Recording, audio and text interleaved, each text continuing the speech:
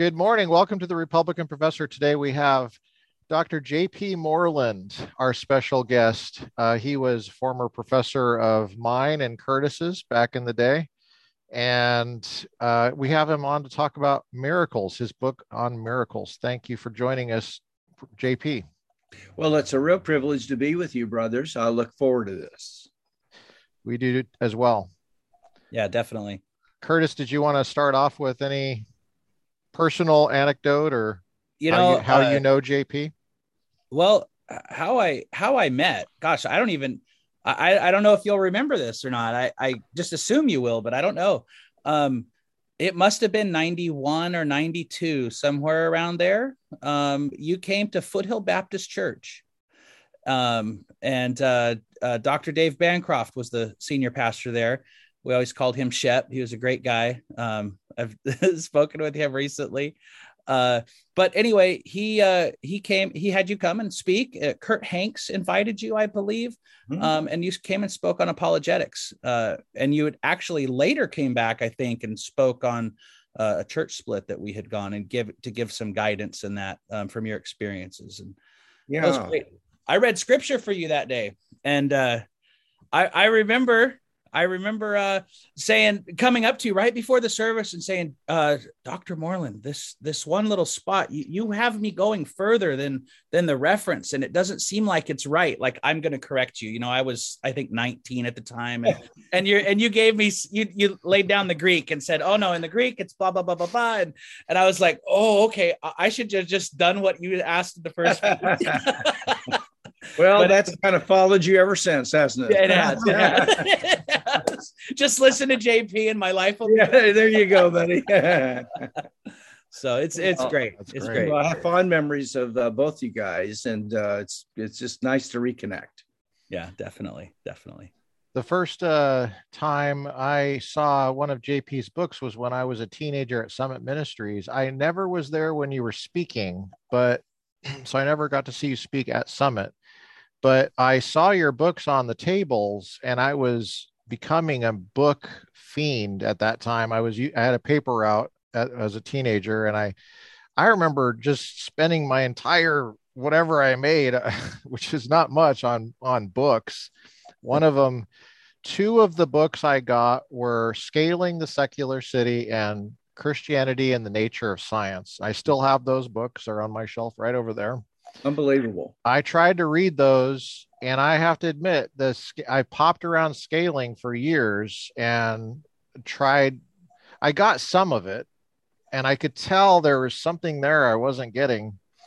Then Christianity and Nature of Science was a little bit more accessible to me for some reason, at least parts of it was. And so then I was serving in the Navy. And the first time I saw you speak was at a Mayflower Presbyterian church, but it was the Calvary Chapel that was meeting there. It was the Calvary Chapel College and Career Group. It was, I think it was on a Thursday night, 1994, it would have been, in Pacific Grove, California. And the Calvary Chapel was meeting in the Lighthouse Theater during the Sunday mornings. And obviously they can't meet at night because they're showing movies for the college and career group. So I think I think it's a Presbyterian church.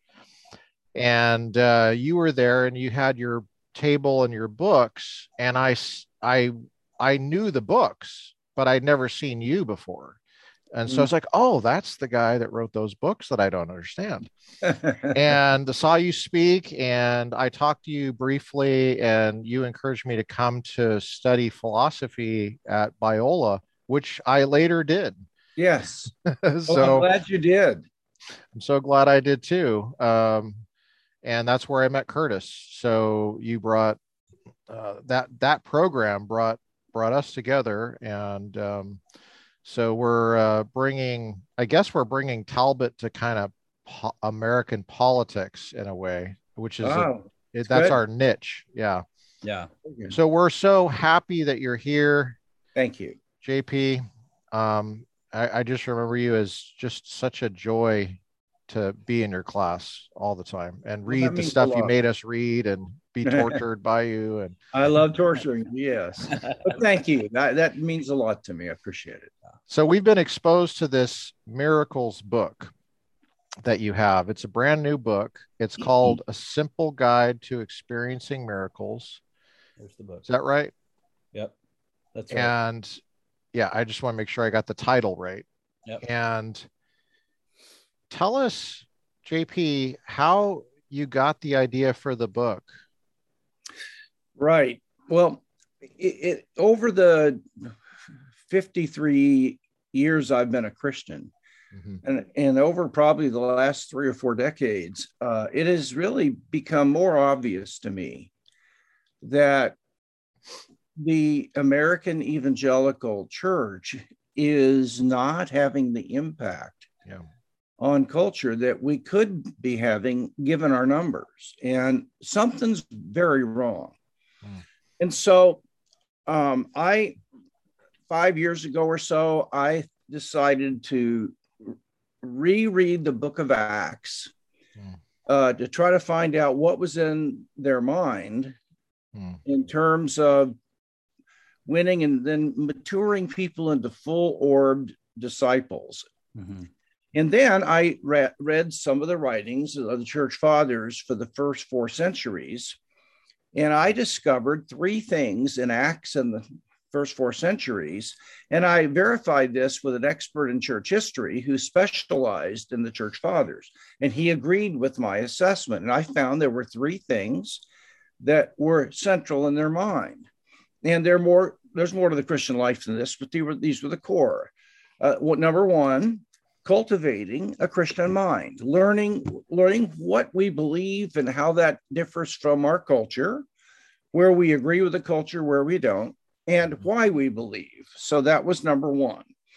Number 2 was forming people's inner character and their tender heart through spiritual formation practices, so that we are literally growing to exhibit the fruit of the Spirit and are becoming more Christ-like.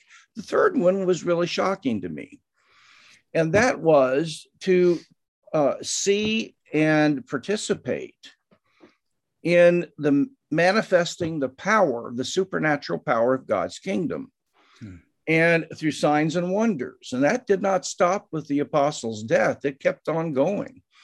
And I realized that since I had been going to a Vineyard church since 2003, I was seeing authentic biblical Christianity that had a real supernaturalism to it.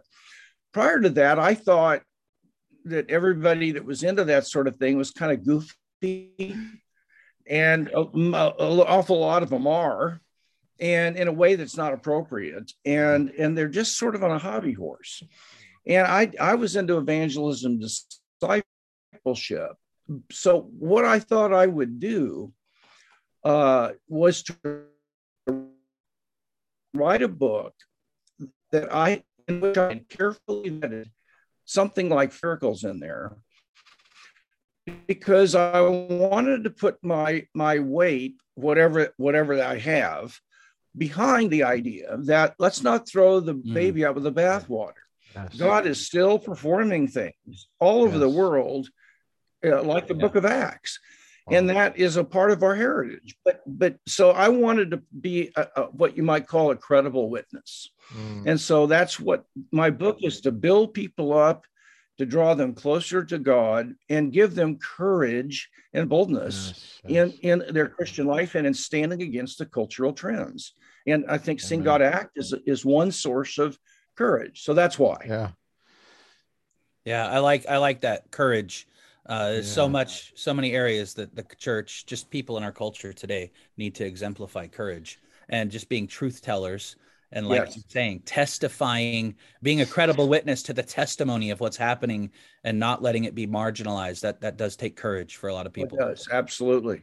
Yeah. It is so weird to me that you got the biblical worldview, which is that there's a supernatural creator that created everything, and there's natural world, and there's scientific investigation that can tell us all sorts of stuff about that, and yet there is this view that the Lord would just stop doing signs and wonders like 2,000 years ago for some reason, and we're just left with the text. Well, I know. I just don't understand that. Why is You're right. And I think the theological reason is because they think that the miracles function solely as signs to attest to the apostles' authority and their message. And once the scriptures were here, we didn't need that any longer. But that's wrong. Number one, there still is a need for that sign function. I mean, when a person gets healed or something else happens, and like I said, there are 5 different kinds of miracles that I include. But if you see something like that, unbelievers are deeply moved by it. And so, but besides that, that is not why God and Jesus healed people solely. It's clear in the Gospels that one of the reasons he healed people was because he was moved with compassion and love for their suffering. And I admit there's a lot of times when God doesn't answer a prayer or whatever, and I acknowledge that I'm befuddled by that sometimes. But I know beyond any reasonable doubt that God is still moving in signs and wonders in this country. And he's doing so to bear witness to who he is, but also because he loves people. So one final statement on this. I don't theologize. In my book, I encourage people and tell them how to grow in their expectation of these things. And I list about 8 different ways that a person can make progress, because you can't believe something you don't believe. You can't just choose to believe something. You have to do things to get there. And what became clear to me was that I wasn't theologizing the power of signs and wonders through spiritual gifts. I personally do believe that all the gifts in the New Testament are for today, but those who don't accept that should still accept the theological basis for my book. What is that? It is when Jesus came, a new form of the kingdom was manifested, and we are now living in a time when there is a new form of the kingdom that was not present in the Old Testament. I believe a full form of the kingdom is still future. You may disagree or agree, but that's my view. But so right now, there is a stronger or more full form of the kingdom, not what it will be. And Paul says the kingdom of God does not consist in words, but in power.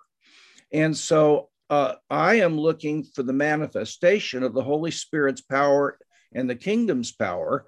Whether you agree with the gifts or not is not my issue. Yeah, one thing that I've long thought has been why would God, if God's constant and outside of time, well, really, whether I guess time really doesn't even bear on it, but if God's constant, why would he do something here and not do it in another place? It's just something I've always thought. And we can attribute miracles in Old Testament readings that prophets had done, or that God had done, in conjunction with prophets. And now that the kingdom has come to, in a sense, like God's not in the tent anymore. He's in each individual tent, right? He's in us, right? So it stands to reason that if he cooperated with prophets and miracles in that way, and we're in that prophet type of role now, that he would be more permeated throughout the members of the church doing what he's always done. Well, I'm with you 100% on that. And so people say to me, well, why isn't God doing more in our culture as opposed to overseas? And I'm not sure that's true, but here I give 2 responses. Number one, I think that what we have done in this country is absorbed a naturalistic worldview, even as believers. Yes. And if you ask me, am I a naturalist? I'd say, well, no, of course not. But it's in the drinking water. I mean, it's taught in school. It's subtle. Yes. It's not. Nobody would explicitly say, well, of course, I believe the physical world is all there is, and science is the only way to know anything. But really, deep down, they trust the authority of science more than the authority of philosophy or theology as an epistemic guide. And so they end up thinking, well, I don't want to be foolish. I mean, I don't want to get out there in Goonie land. And here's the other thing. This has been so fascinating to me. And in the book, I document this, but I've gone into churches and I've asked, how many of you, raise your hand, have seen an answer to prayer that was so specific, there was no way it could have been coincidence? 85%. How many of you have had God speak to you in a way that was not in the Bible, but was under its authority?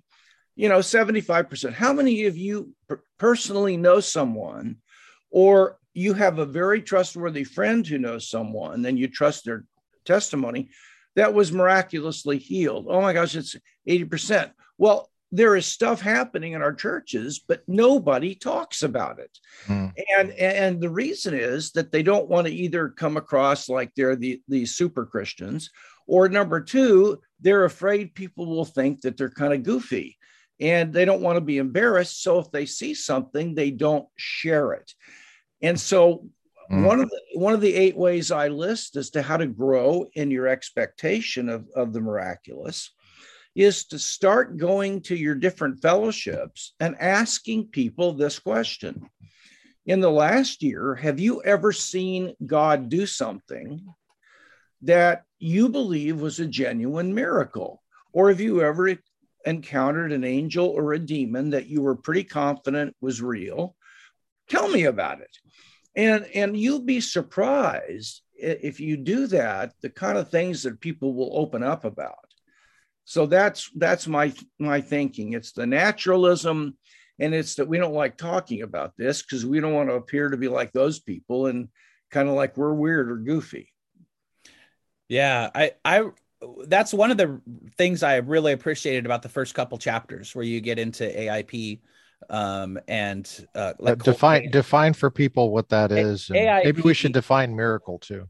Yeah, I'll let JP talk about this, but just in a nutshell, the AIP is like an intelligent agent principle, small probability, exactly what you prayed for, met a need, built trust, and it equals independent specialist equals done on purpose by an intelligent. Maybe you could open that up. Absolutely, I'd be glad to, guys. I'm an interventionist about miracles, meaning that for me, a miracle is a special act of God, or I would also include an angel or a demon, but I don't want to get hung up on that. I just mean a supernatural act that is an intervention into the laws of nature that bring about a brand new effect that would not have happened otherwise. And it's done for a purpose. So it's an act of God, or it might be something a demon does, let's say, and that intervenes in the laws of nature and produces an effect that wouldn't have happened otherwise, and it's done for a purpose.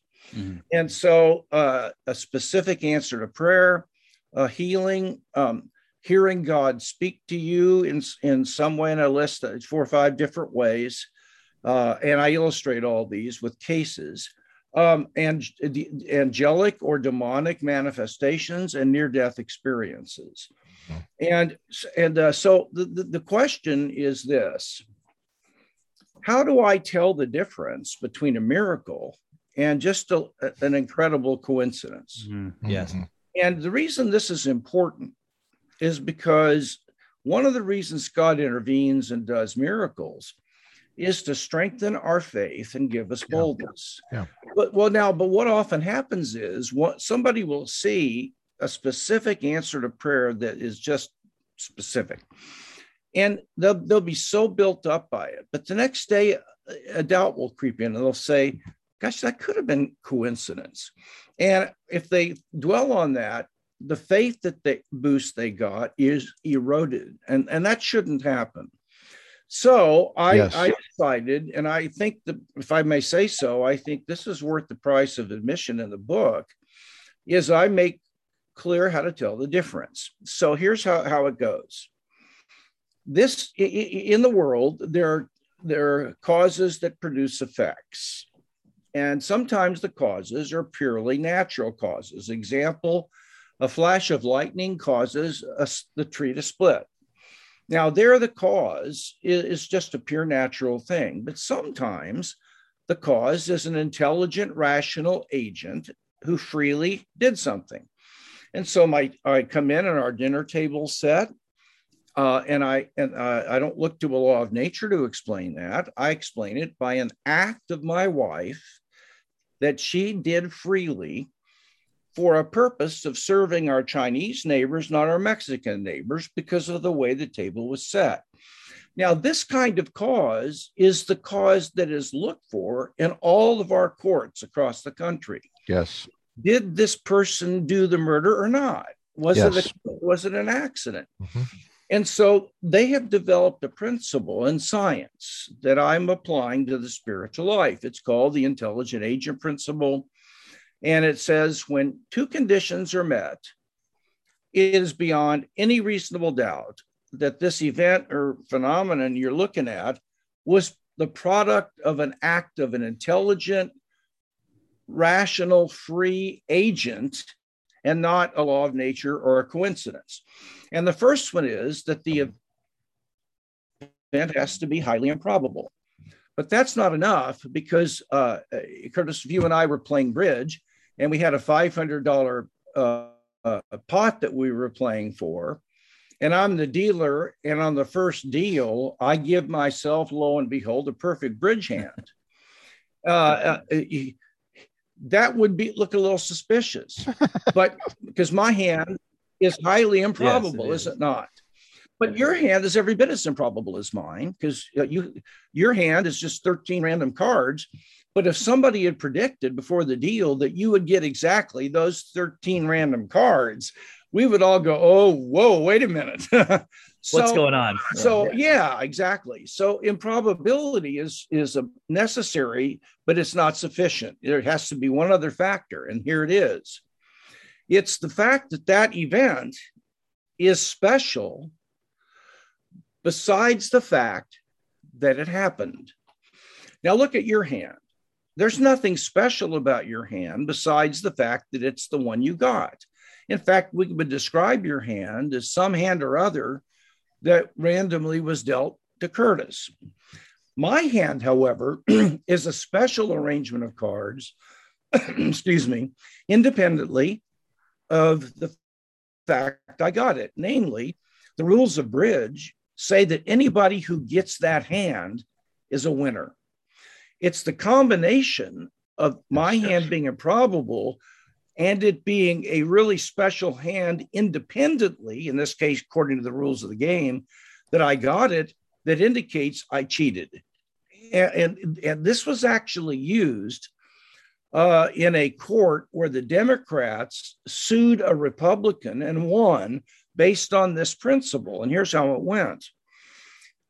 There was in Ohio, they were having local state house elections in 8 districts. And there were 7 or 8 candidates running in each district. And so the day of the election, excuse me, I'm sorry, the ballots were distributed. And lo and behold, the Republican candidate was listed first among the 8 possibilities in all 8 districts. Now, that's highly unlikely. It's very improbable. But if you had some other random distribution that was on all the ballots, that would be equally improbable, but it wouldn't be special. Now, what made this special? Well, we know that whoever's first on a ballot tends to get votes just because they're first. And it was a Republican who was in charge of printing the ballots. Given that he had an interest in Republicans winning, and a way that he could encourage that was putting the Republican first, the judge in this thing said, this is not a random coincidence. You cheated in producing those ballots. You're guilty. And he was fined.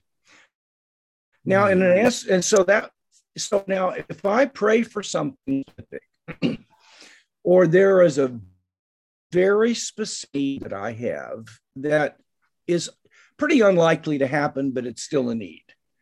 Then if that answered prayer, if something happens that's highly unlikely, and it's special because it was exactly the need I had, or it was exactly the thing I was praying about, that is not a coincidence, because the design filter would say, this is beyond any reasonable doubt the act of an agent. Now, this time it's a real big one, a real smart agent. We might even use the G word of that agent.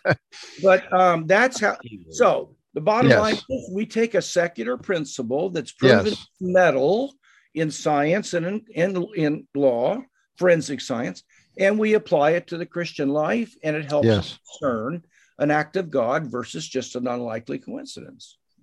JP, what I've always loved about your teaching and what we learned at Biola and the MA philosophy program there was this really special balance between pushing us into academic excellence and making us feel challenged and almost like we can't handle this, but we can, but I feel like I almost can't.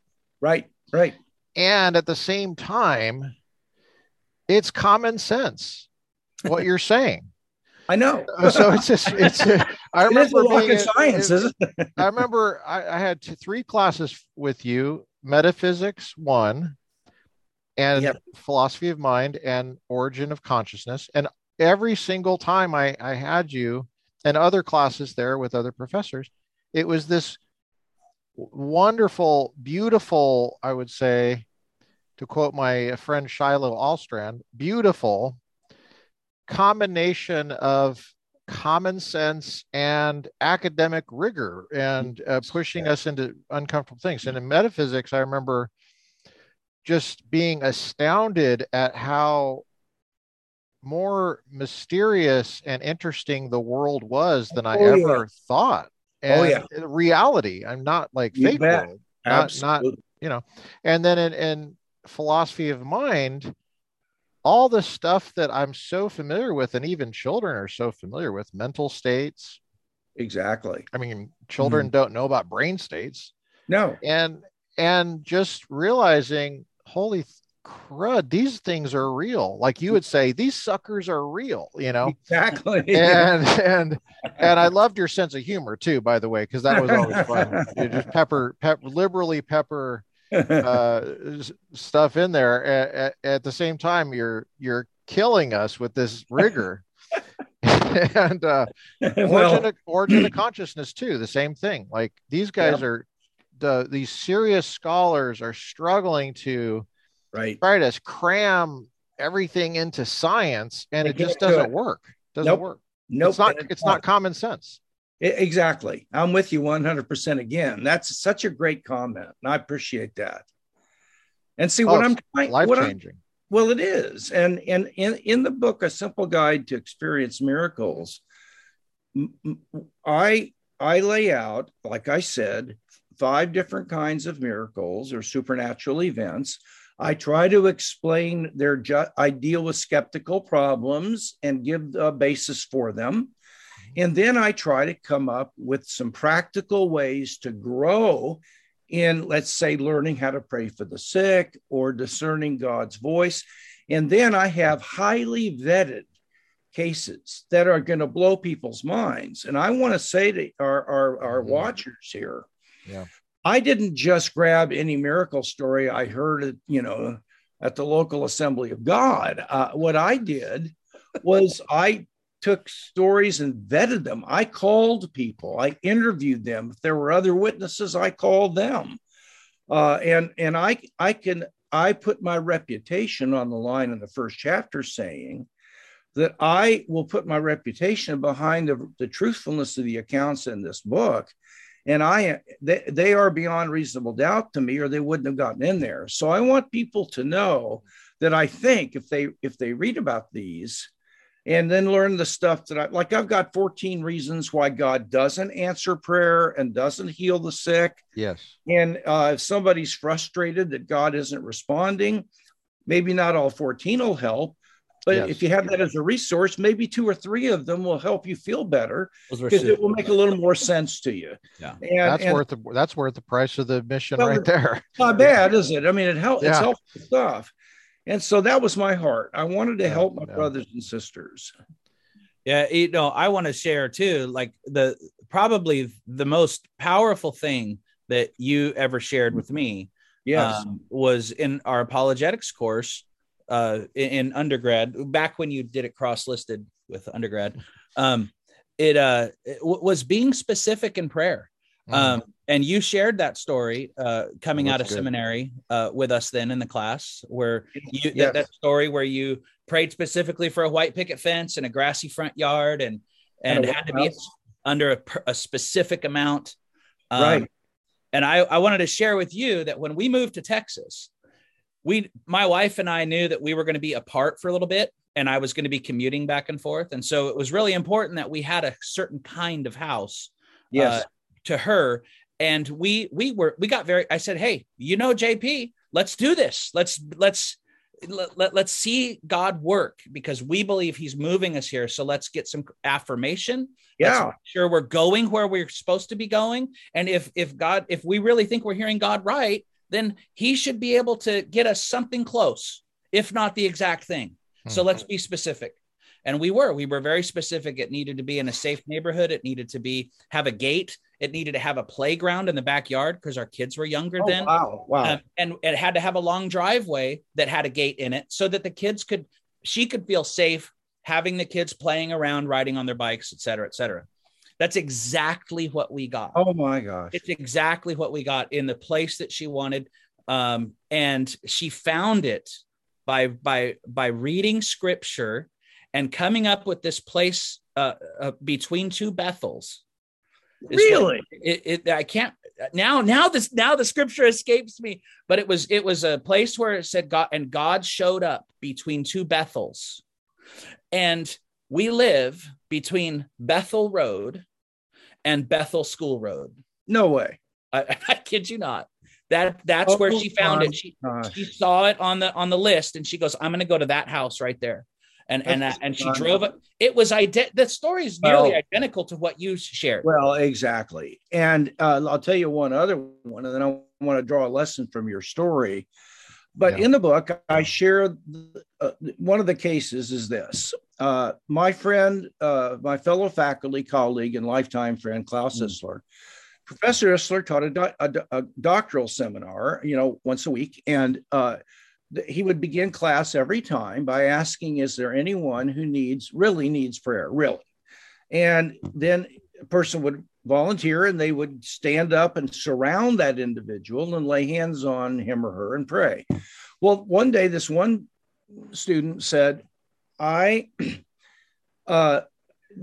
this Friday, but a week from this Friday, I have a tuition payment, and we have struggled financially. And I thought God led us to come here to prepare for the ministry, but I'm having doubts now because we're having struggles and I don't understand this.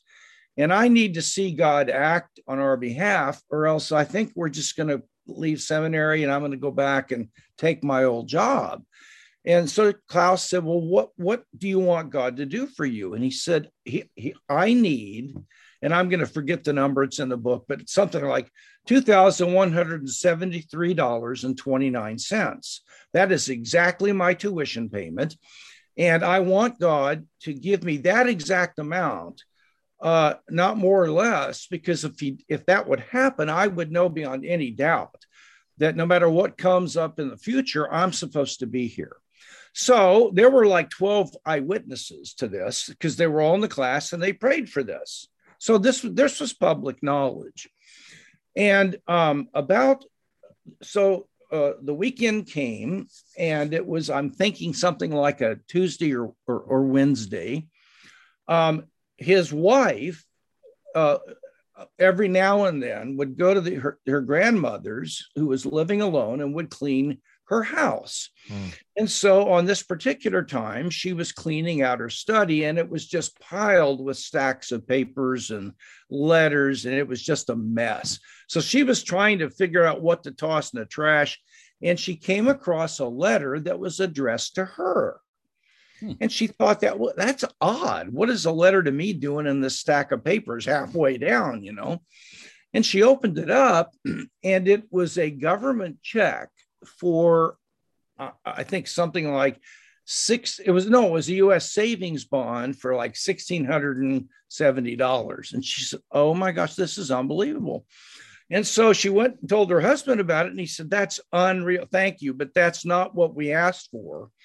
And I'm glad to have it. But this could be coincidence. This is not encouraging to me. And she said, okay, well, we'll just keep praying. And so she went to the bank to cash it in.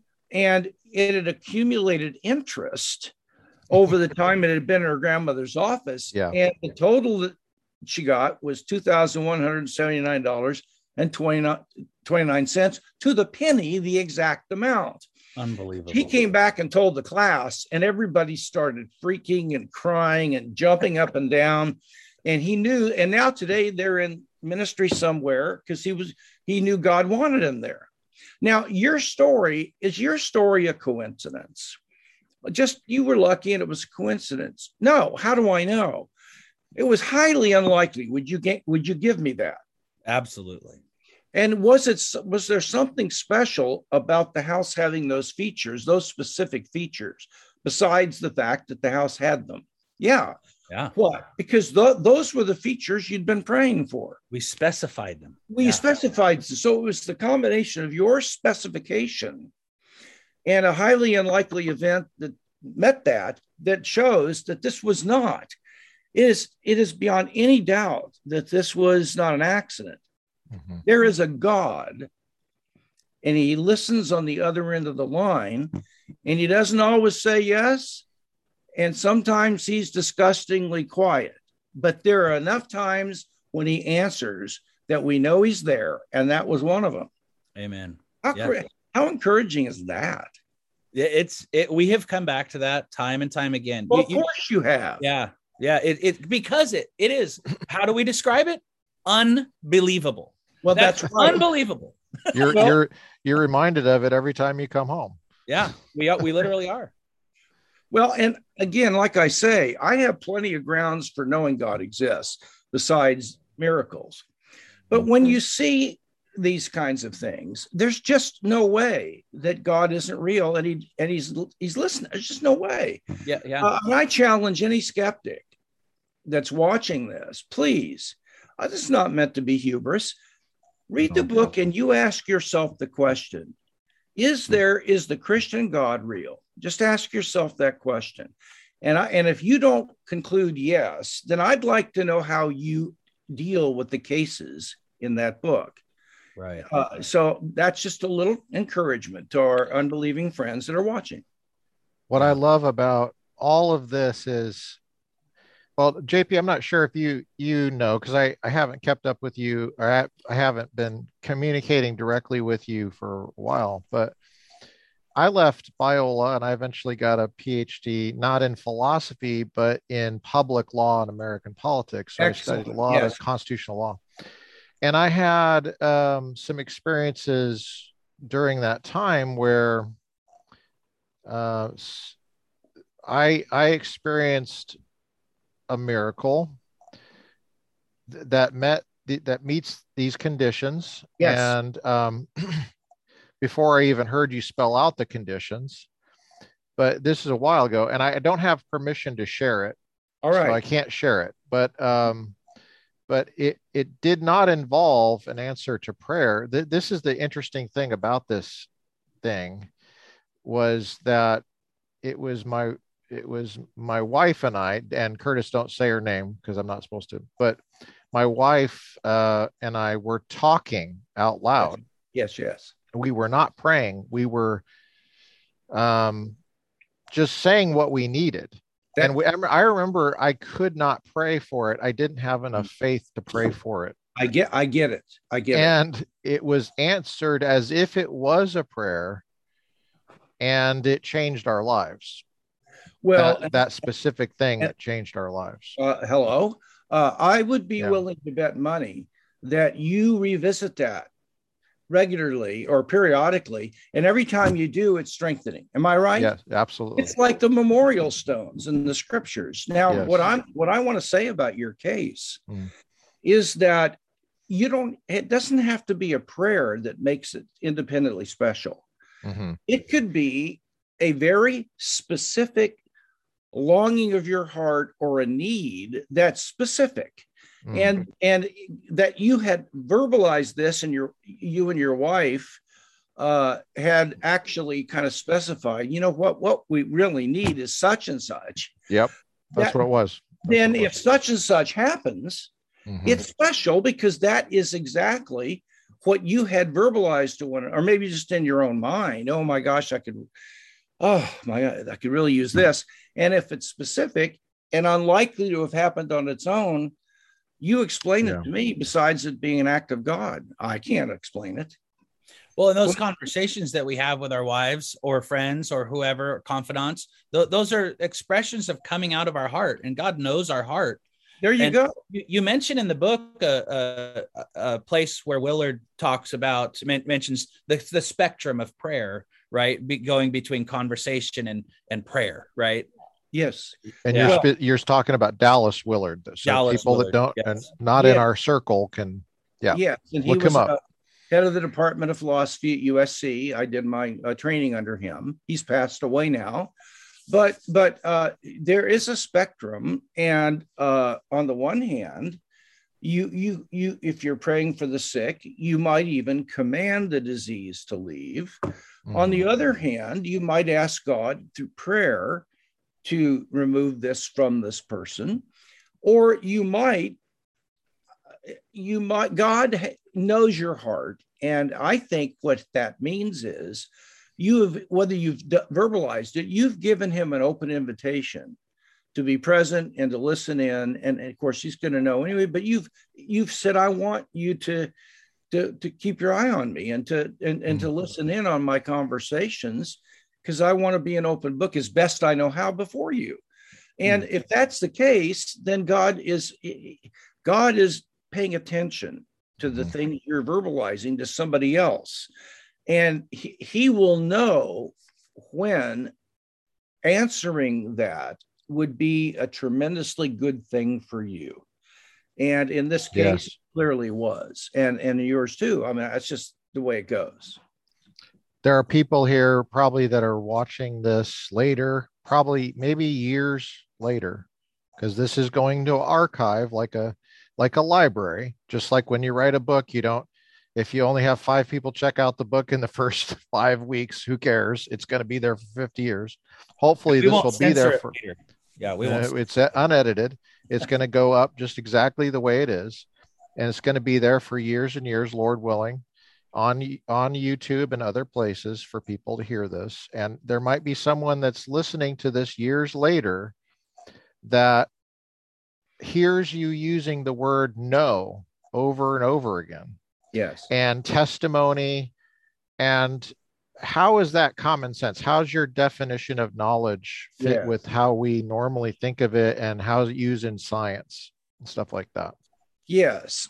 Well, there is a lot of confusion actually about what it means to know something. And ever since the philosopher René Descartes in the 1600s and just a bit earlier, it has seeped into the culture, in Western culture, that if you know something, you have to be completely certain about it. And I'm talking about now rational certainty, not emotional certainty. That means that if it's possible that you're wrong, then you can't know something. Now, that's no one in the history of Western philosophy up until that point ever believed that. For them, a major kind of knowledge was what we call a true belief that's based on adequate grounds. Now, what counts as adequate is going to vary from case to case, or maybe field to field, It will be one thing in making the judgment that this act was right and not wrong. Another, that was God speaking to me. It wasn't me speaking to myself. Another, that is a certain particle in the particle accelerator, that mathematical proof works. It's different. What's adequate will vary. But here's the important point. You can know something and then later come to know it more strongly. Paul says in Ephesians, this I want you to know with certainty. And that presupposes that they knew it, but they weren't as confident as they could be. So they had knowledge, but it wasn't strong knowledge. So you could, and haven't we all known something? Then later we found additional evidence, and we said, "Oh yeah, yes, boy, I know it even more strongly." Yes. So you can know something and admit, I admit I still have a doubt about it. Yeah. I have questions, and so on. So when I use know, I just mean that there are ways when God intervenes that you can have a true belief that it was God, and it's based on really good reasons, and the design filter would be one of those reasons. Let me give you an example. Do you mind if I have time? Absolutely. Absolutely. All the time. This happened in our church years ago. I'm going to say maybe 15 years ago. There was we have a prayer room on Monday night where if anybody wants prayer, they can come and sign up, and a group of 3 or 4 will take them up to a private room and pray over them for 20 minutes or 30. And so there was a Jewish woman, and I give her name in the book, and she was terminally ill. She had been under the supervision of an oncologist for a long time, and they had done radiation and chemo and other treatments, but nothing had worked, and she'd gotten worse. And they did an X-ray of her, and there were 51 different points of light or cancer riddled all throughout her body, and her whole body was filled with cancer. So they committed her to hospice care, which is a place where they help you die with comfort and so on. Well, she had a Christian friend who said, "Look, there's a church, they have prayer on Monday nights. You're not a Christian, I understand that, but what do you got to lose? Why don't you just go?" So she went, and I happened to interview the guys that were a part of this, and I've known them they're trustworthy men, and they were on the prayer team. And the first Monday night she came, nothing happened, but she felt so loved that she told her friend, "I got to go back there. That was a wonderful experience." So she came the second Monday night, nothing happened. The third Monday night, she came back. And she's not a Christian, right? No, she has not at all. Not at all. She felt, as they were praying, hot oil, according to her own testimony, go inside her body from her head down into her toes. And at that moment, she intuitively felt a complete change in her body and said, "I'm healed." And so what she did, and I interviewed these guys who were there, the next morning she called her oncologist and said it was an emergency call, and said, "I know that I'm not under your care now, and I'll pay for this, but I have got to get in and see you this week because I think I don't have cancer anymore." And the doctor he was weirded out. He said, "Okay, I've got a slot Thursday morning." And so she came in and she had the X-rays again. The doctor came out with his jaw on the floor, and he said, "I don't know how to tell you this, but not only does the X-ray show you have no cancer at all, but there's no evidence that you ever did." But he said, "I know you did." He had both plates. If you look at this plate, you can see your cancer body is filled with cancer, but here you got nothing. Well, she gave her life to Christ and became a Messianic Jew. Now, there's a sequel to the story. About 5 years later, I was asked by PBS to participate in an interview for a special on miracles. They're asking atheists in Europe and North America and theists to give both sides of this argument, and I wanted to use this story. So I contacted one of the guys who had prayed over this woman, and he gave me her email address. So I emailed her. And I've got all this, by the way, in a folder. I've kept the email exchange so nobody can say I made that up. But I said, you don't know me, but this is what I heard happened to you 5 years ago. And I laid out what I just told you. And I said, is that true? She emails me back and said, oh, my Lord. She said, everything you've said is exactly what happened to me. And she said, I did become a Messianic Jew. And now 5 years later, the cancer has never come back. I am completely cancer free. And I'm still walking with my Lord Jesus. And I attend our services every Sunday. And I'm a dedicated follower of Jesus. Now, I have... that is documented. I mean, I've got there's medical documentation of this. I don't know, her doctor didn't go to the hospital, but because having the testimony was testimony compared to the other guys that had told me the same thing, and I know them, and they're real guys. So that's an example of a clear act of God healing that dear woman. Yeah, I don't know why he doesn't heal people sometimes. I've got 14 reasons, and maybe one will apply, but all I know is that there are healings happening all over the world every day. What I love about that story, it's not the first time I've heard it. So if it doesn't look like I'm so impressed, it's just, I am extremely impressed. And I've heard it every time I hear it. I have the same feeling. Absolutely. Okay. And I've noticed that you're using the word, this is what I want to bring up for folks listening, maybe years later. You're using the word know commonsensically, and the same definition we use in science and in law, which is my area. Right. The same exact way you're using the word. And it's distinguished, and testimony, the way you're using testimony as evidence is distinguished from gossip or just, shooting the bull, because that's how a lot of rumors get started. And, oh, did you hear this? And there's been a lot of that the last couple of years with this pandemic. Yes.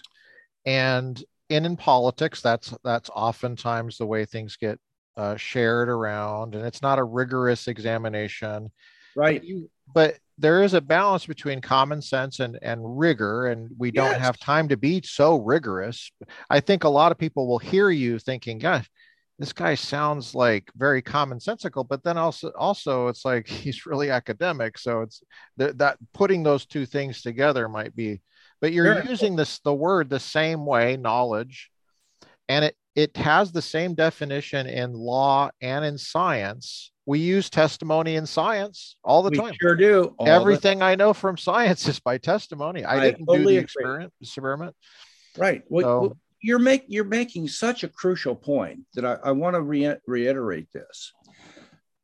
We have developed over the centuries principles of interrogating an alleged eyewitness's testimony to decide if that testimony is true or if it's not.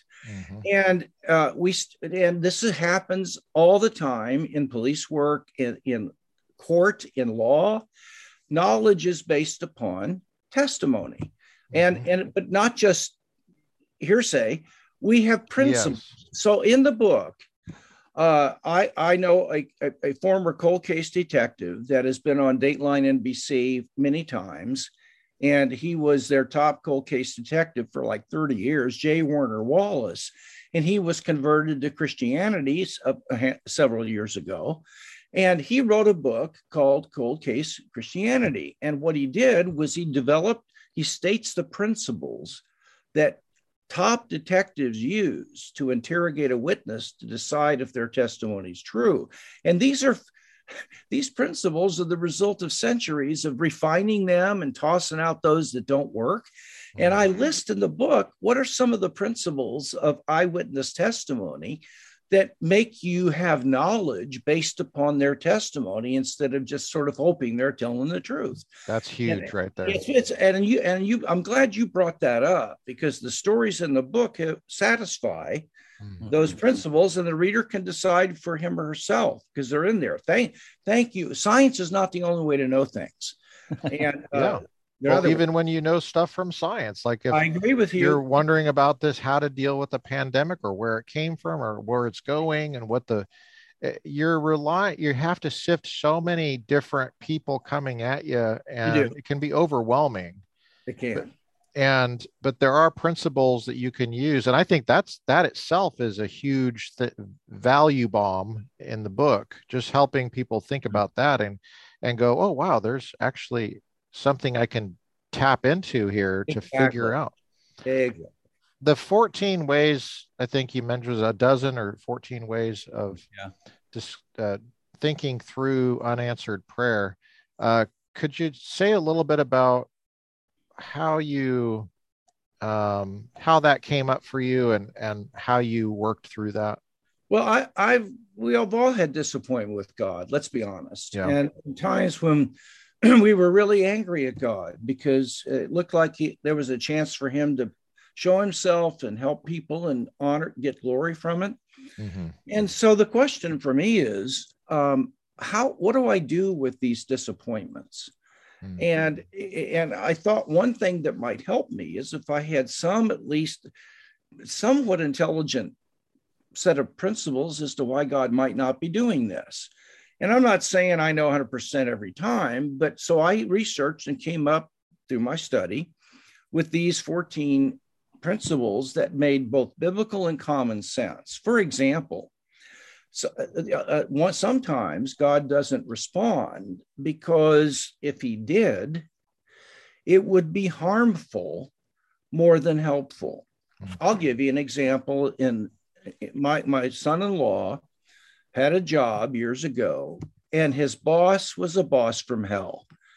2 people in the office left because she was so mean and demeaning. And she demeaned him. She said, "You're stupid. You don't even know what you're doing over there." And he dreaded going to work. And we prayed that God would provide, get him out of there. Nothing happened. He had to stay in there a year and a half longer under this oppressive woman. Well, all of a sudden, his wife, my daughter Ashley, heard about a new job at this company, and he interviewed for it. And out of a bunch of people, he got the job. Now, he said, "Why did I get it?" Because there were a lot of interviewees. He said, "What, you got it because in order to do the job we're giving you, you had to have at least a year or more experience in doing such and such," which was exactly what he had been doing in the previous job. And had God answered that prayer, he would not have gotten the new job because he needed that experience to be qualified for the new job. If God had answered that prayer then, unknown to us, we're thinking, "What are you doing up there?" But he knew what he was doing, and he was waiting until the timing was right because he knew if he did it early, it would do more damage than good. That's just an example. That's a great example. Yeah, great example. Curtis, did you have anything that you wanted to close with, or just we'd love to have you on again? Thank you. I love you guys, and I'd love to. It's been my privilege. Yeah, that'd be great. I mean, I can't tell you how many of your books I've bought through Amazon and share them regularly, particularly the other one on finding peace. Yes. That's a great idea for that book. That's the other book I had in mind. Yeah. That I saw you preach on. I saw you preach on that at the Vine, which is where I'm on staff, where Michael Swanson founded the Vine. Yeah. Spoke at that church a while ago, and that's a good idea. That itself, because I've had a lot of anxiety. I've had a major battle with anxiety in my life. I have too, and I think a lot of people could really relate to that. So. Well, we'll do it. Let's do it. Thank you Yeah. so much, Professor Moreland, distinguished professor of philosophy at Biola University, and our former professors. Thank you for making time to be with us. And It's I'm been going my to privilege, I assure you. I'm going to Thank you, stop Dave. recording.